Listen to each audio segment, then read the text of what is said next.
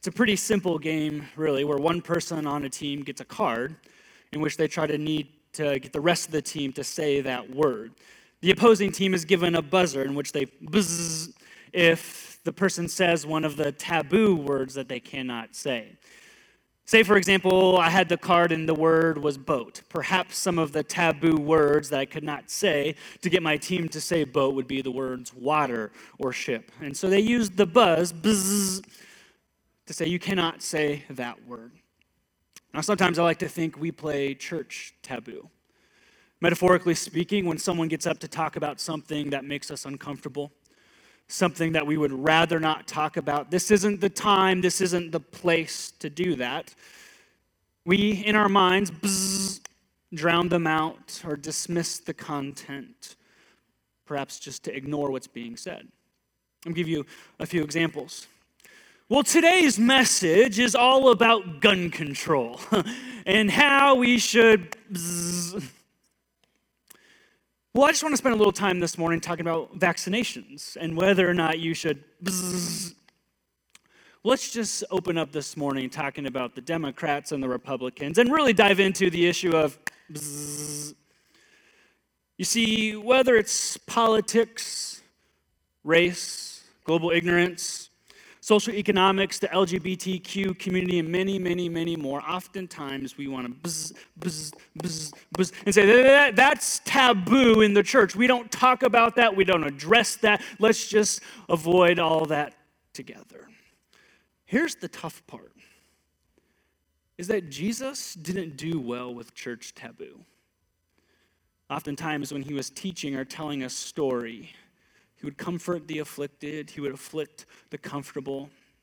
He would address issues that would upset people on both sides of the fence. Sometimes he spoke directly, and other times he spoke in story or in parable to address what the kingdom of heaven ought to look like in this life.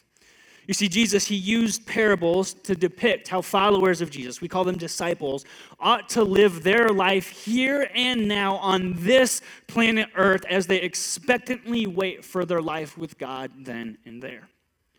What is a parable we've been talking about? Parables are this.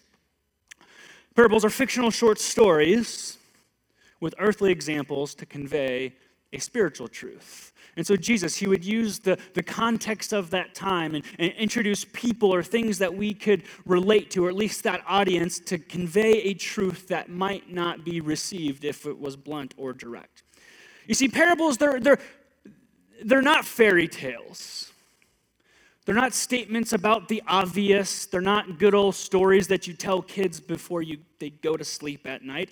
Parables were given to provoke, to discomfort, and to indict those who are oftentimes unwilling to listen. They were given to elicit a visceral, emotional response as you heard them. Perhaps you felt something similar to that as you watched the bumper into this message.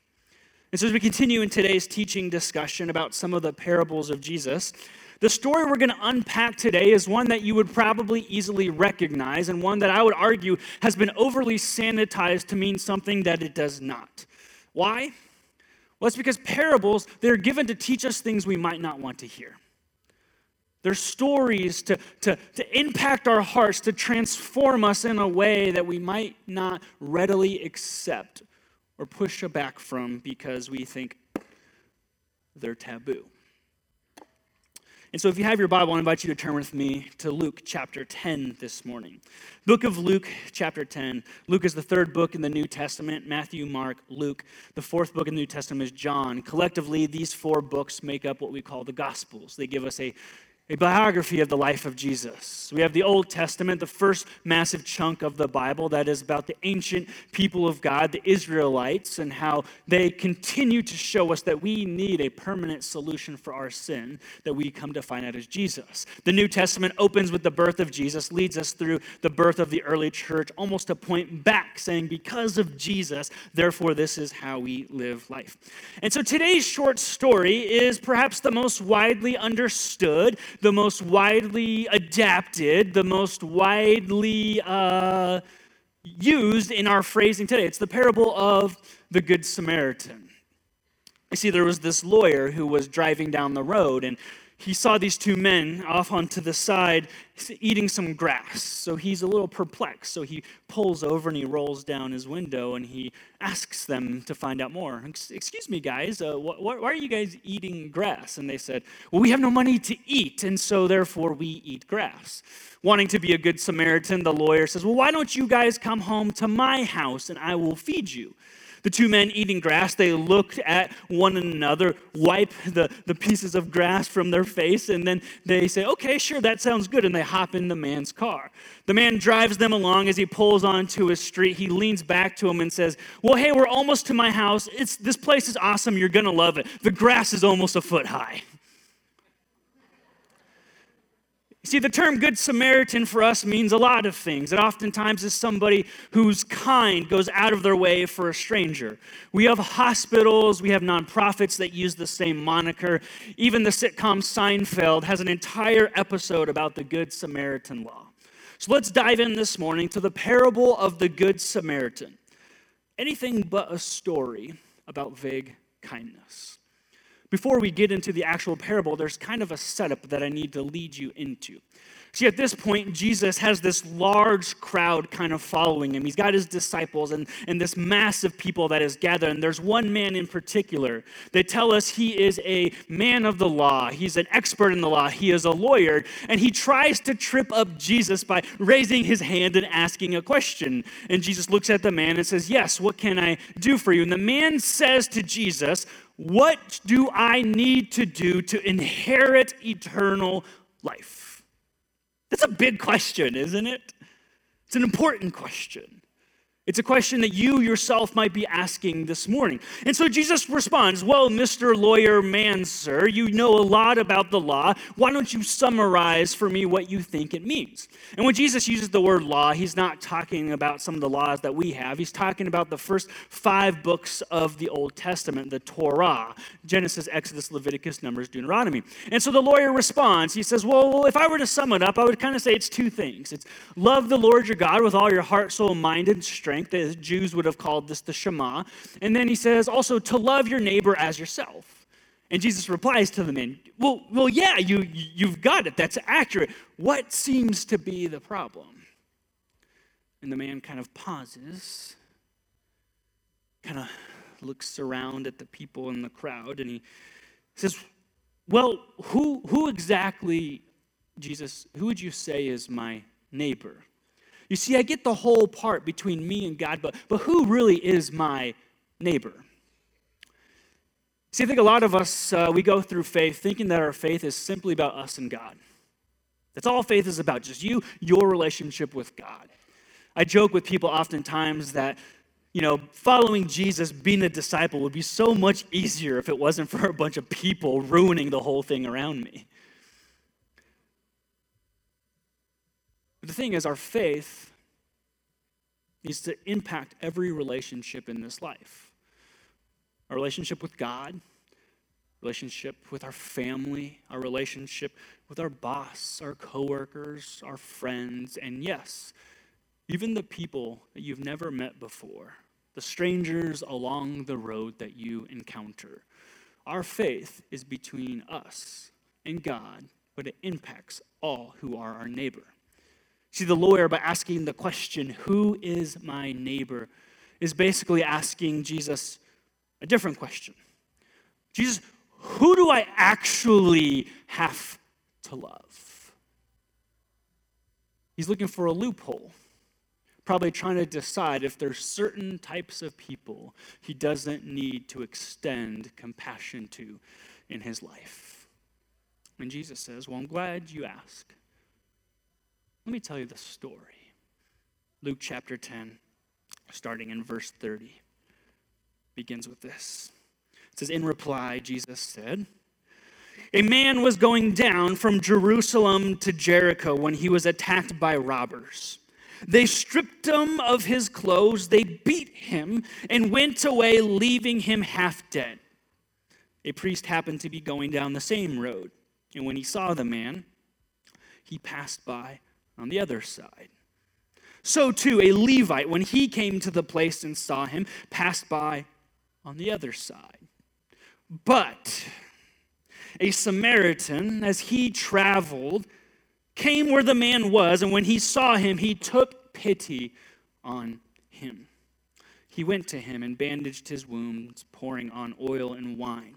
Then he put the man on his own donkey and brought him to an inn and took care of him. The next day he took out 2 denarii and he gave them to the innkeeper. Look after him, he said, and when I return, I will reimburse you for any extra expense that you may have.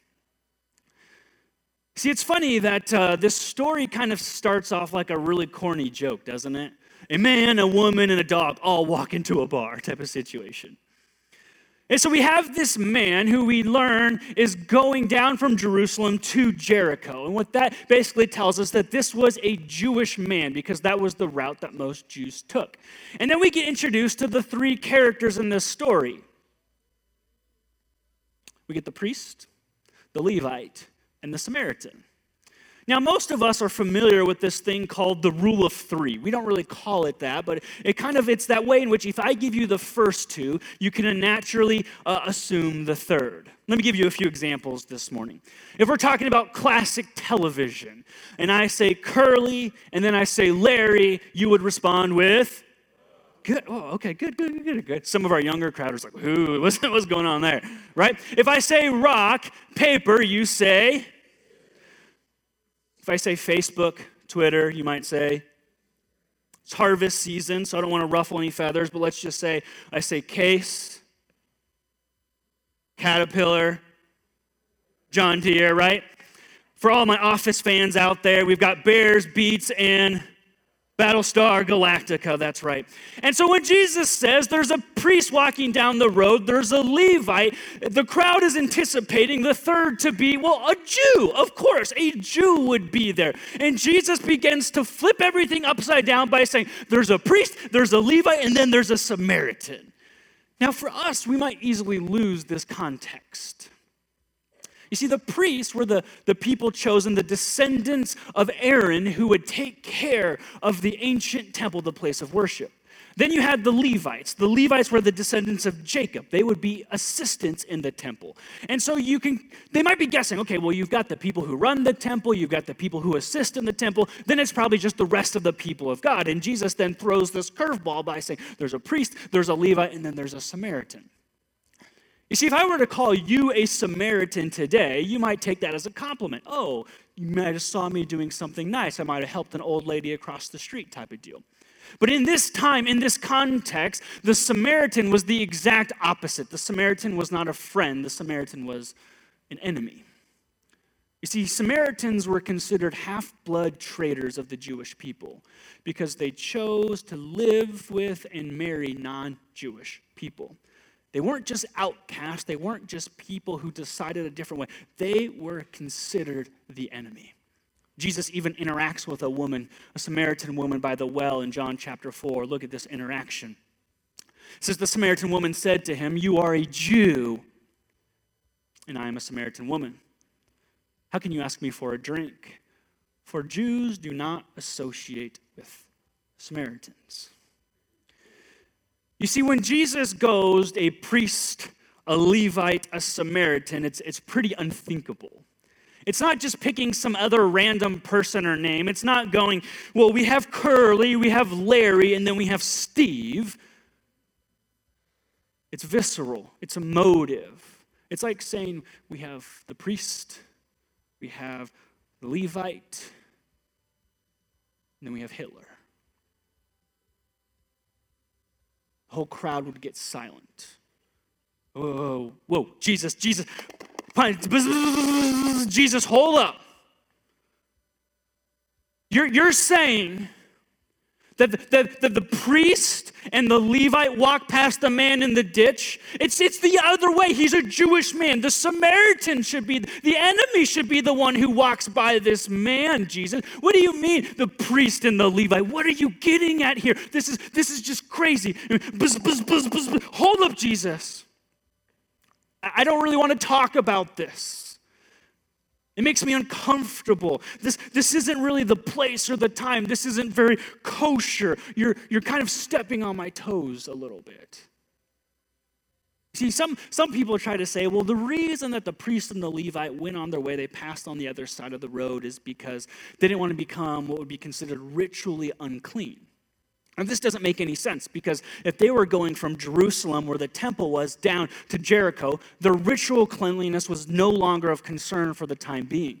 Further, if you look in the Old Testament law, both Leviticus 19 and Exodus chapter 23, you can see God's intent for all mankind, but specifically the Jewish people, to care for other people, strangers in a foreign land, refugees who need a place to stay. Essentially, what we see is the priest and the Levite giving zero consideration for one of them own.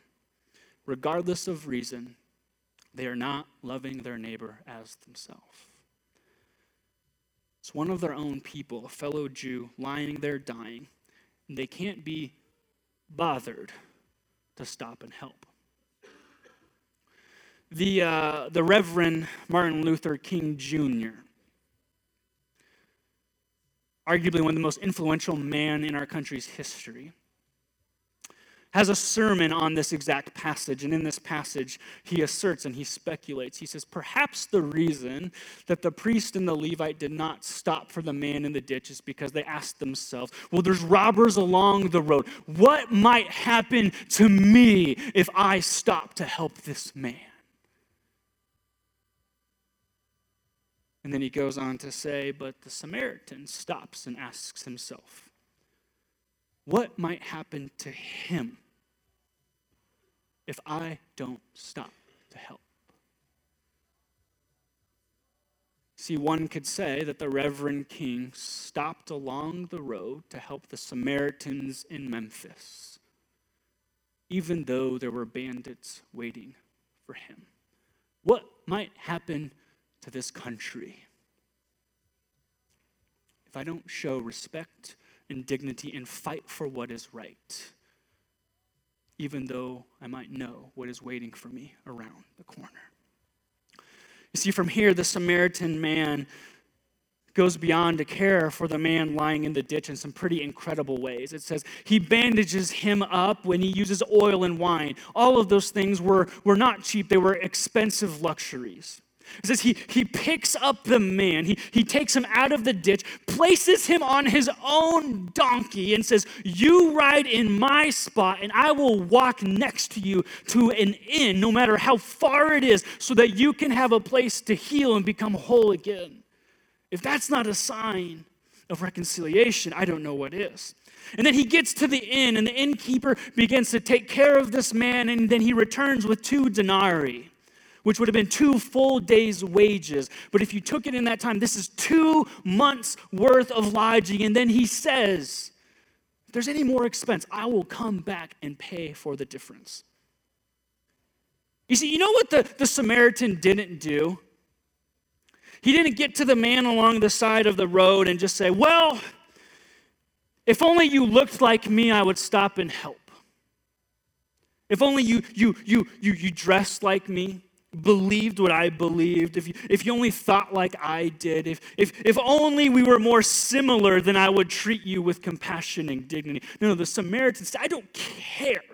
You need help, and I can provide it. I will give it to you. It's not fathomable to think the Samaritan's actions are one of love, through compassion, through dignity, even when he might not have received any, if the roles were reversed. The compassion, the care is extraordinary. It's virtually limitless. And it was all for an enemy. This is how the parable concludes, picking back up in verse 36. Jesus looks at the man and says, so which of these 3 do you think was a neighbor to the man who fell into the hands of the robbers? The expert in the law replied, the one who had mercy on him.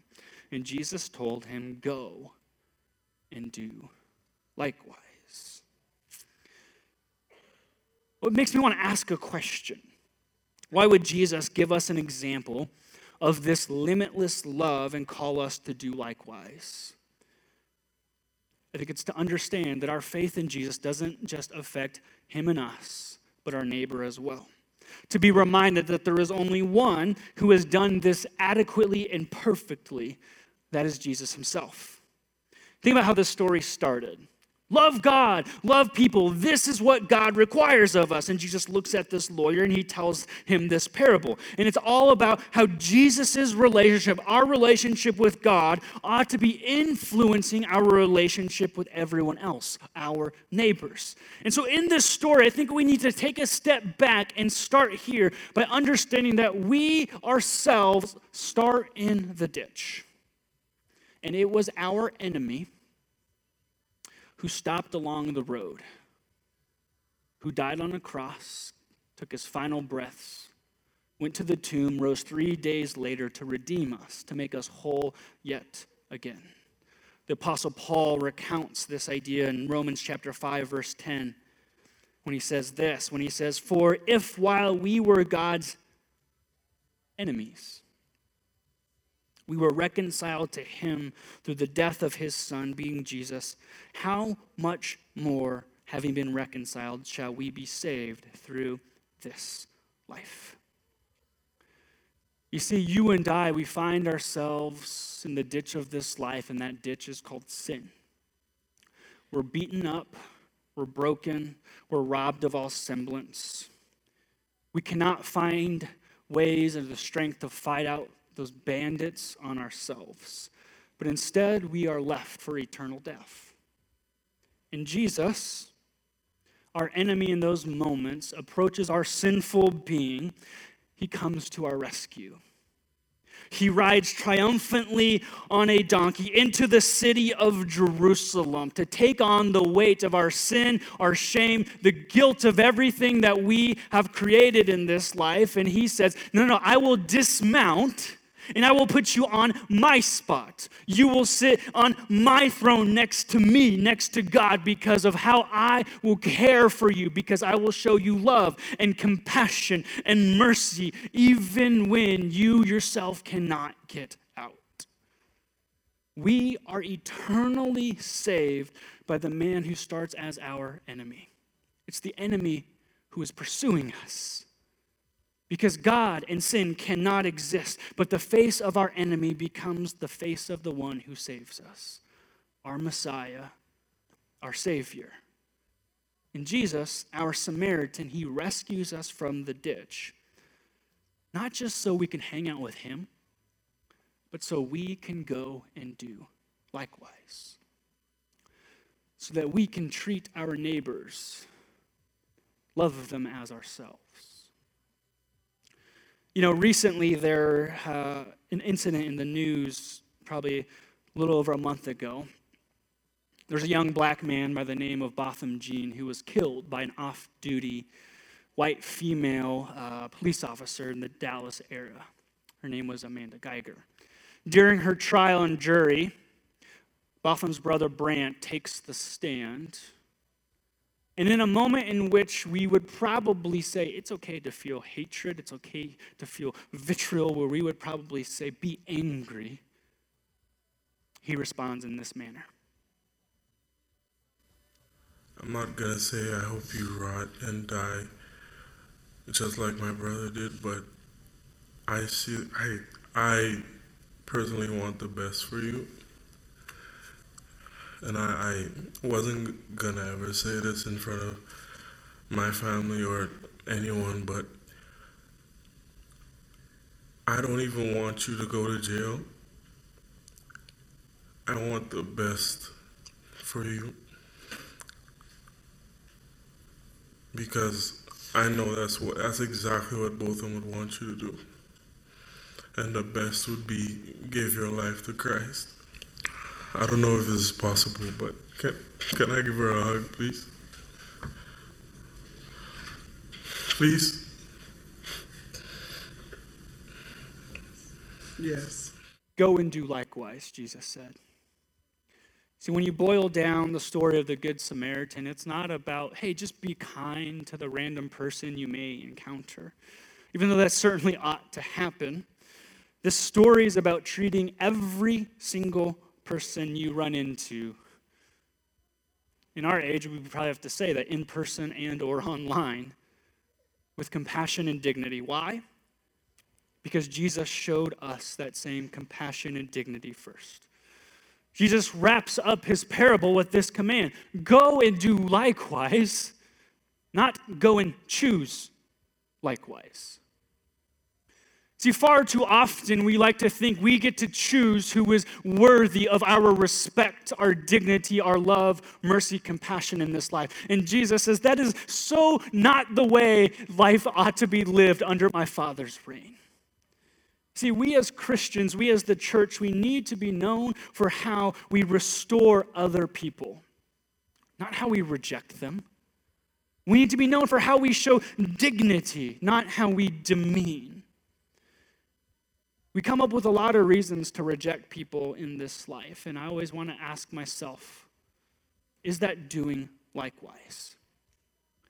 You see, whenever we think, whenever we hold prejudice, whenever we reduce someone, degrade, whenever we remove dignity, negatively assume, stereotype, judge, demean, whenever we fail to see the inherent worth and value of anyone for any reason, it's essentially like us saying to them, you are not my neighbor, I don't have to stop for you.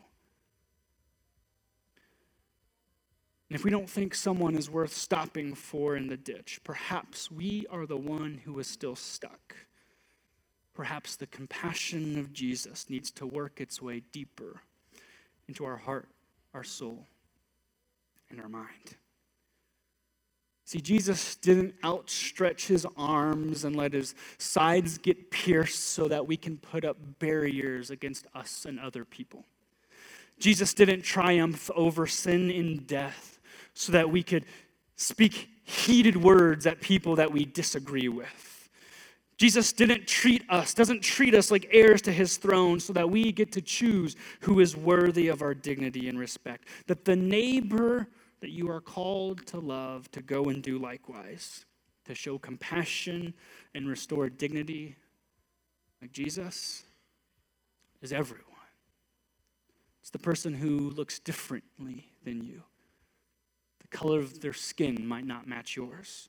It's the person who posts differently than you on Facebook. It's the person who voted differently than you in the last election. It's the person whose stance on doctrine might be slightly different than yours. It's the person who is from a different country, the person who lives in a different part of town, drives their kids to a different school, drives a different car. It's the person whose life past is different than yours, whose upbringing might not be the same, whose experiences don't match exactly what you've gone through in life.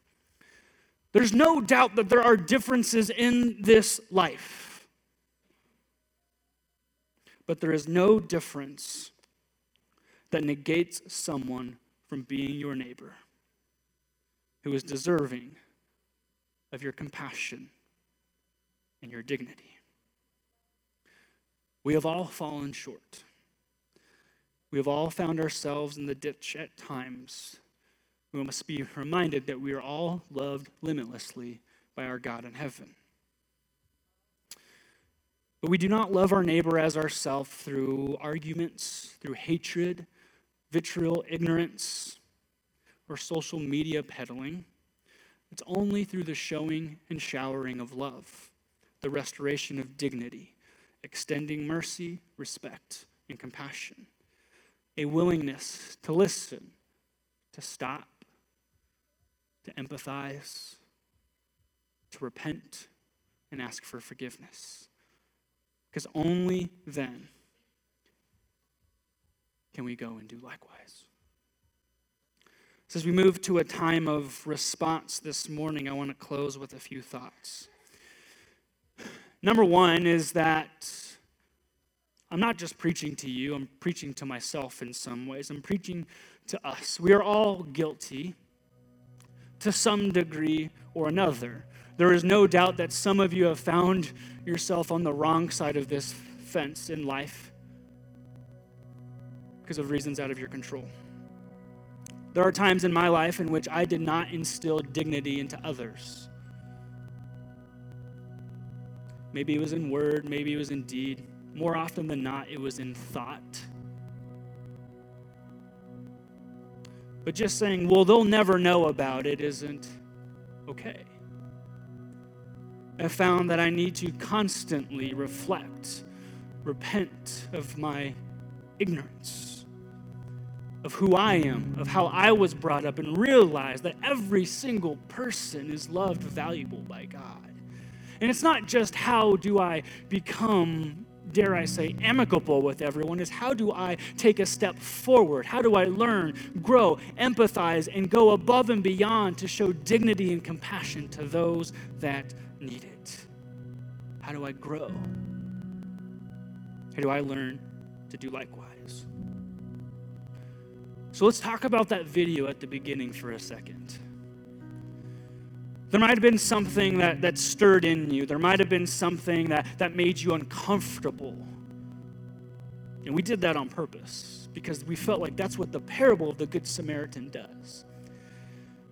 Now, we chose some certain tensions, some racial tensions, some global ignorance tensions. We could have gone a few different other ways with it.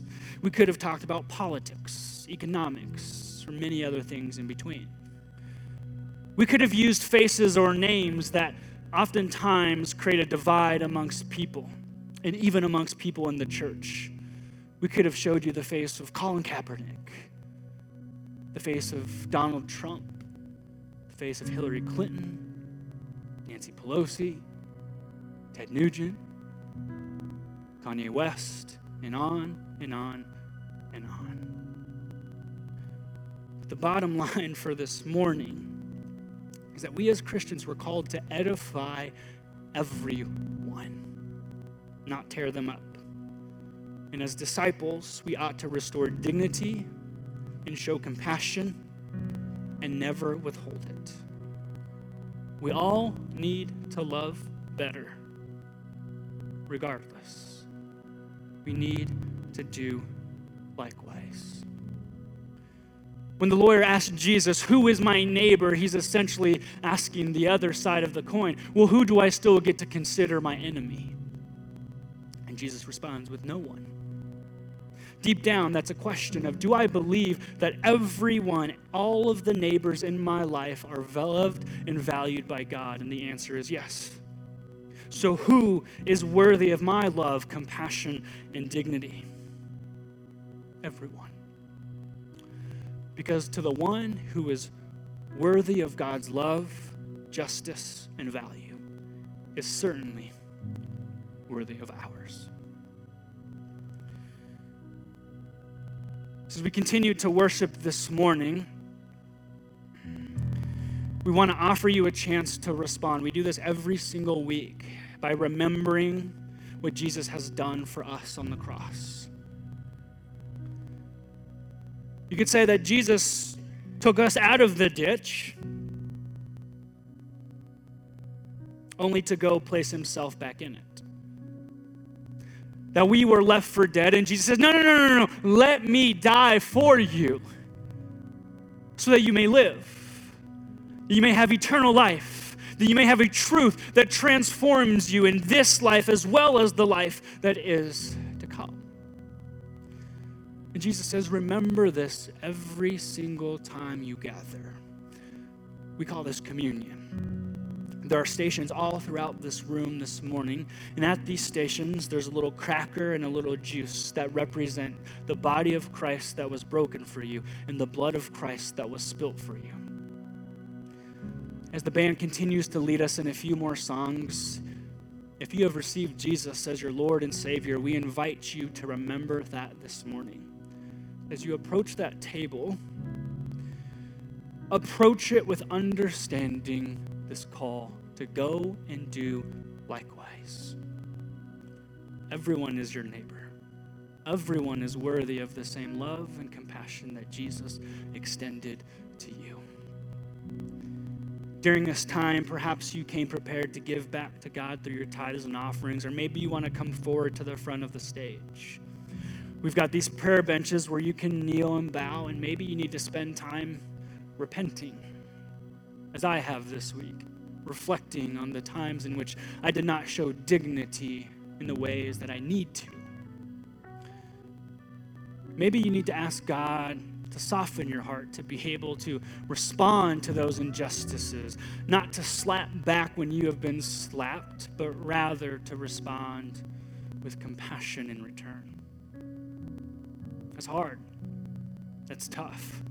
But when we talk about Jesus flipping the world upside down in our understanding of how we live life, perhaps there's no greater response to that by saying the one thing Jesus has called us to do is to treat people the way that he treated us, especially even when we don't want to. Because what if we find ourselves in the ditch on the side of the road? Go and do likewise. Not go and choose likewise. Would you stand with me this morning as we pray and respond to the word of God?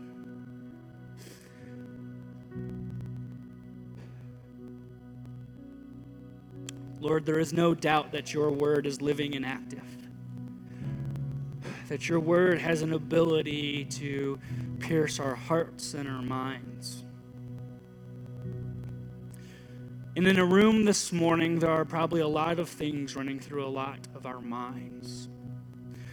Those of us who have held prejudice, those of us who have held ignorance, those of us who have not shown dignity, those of us who have had prejudice held against us, who are not treated fairly, who had dignity withheld because of many things.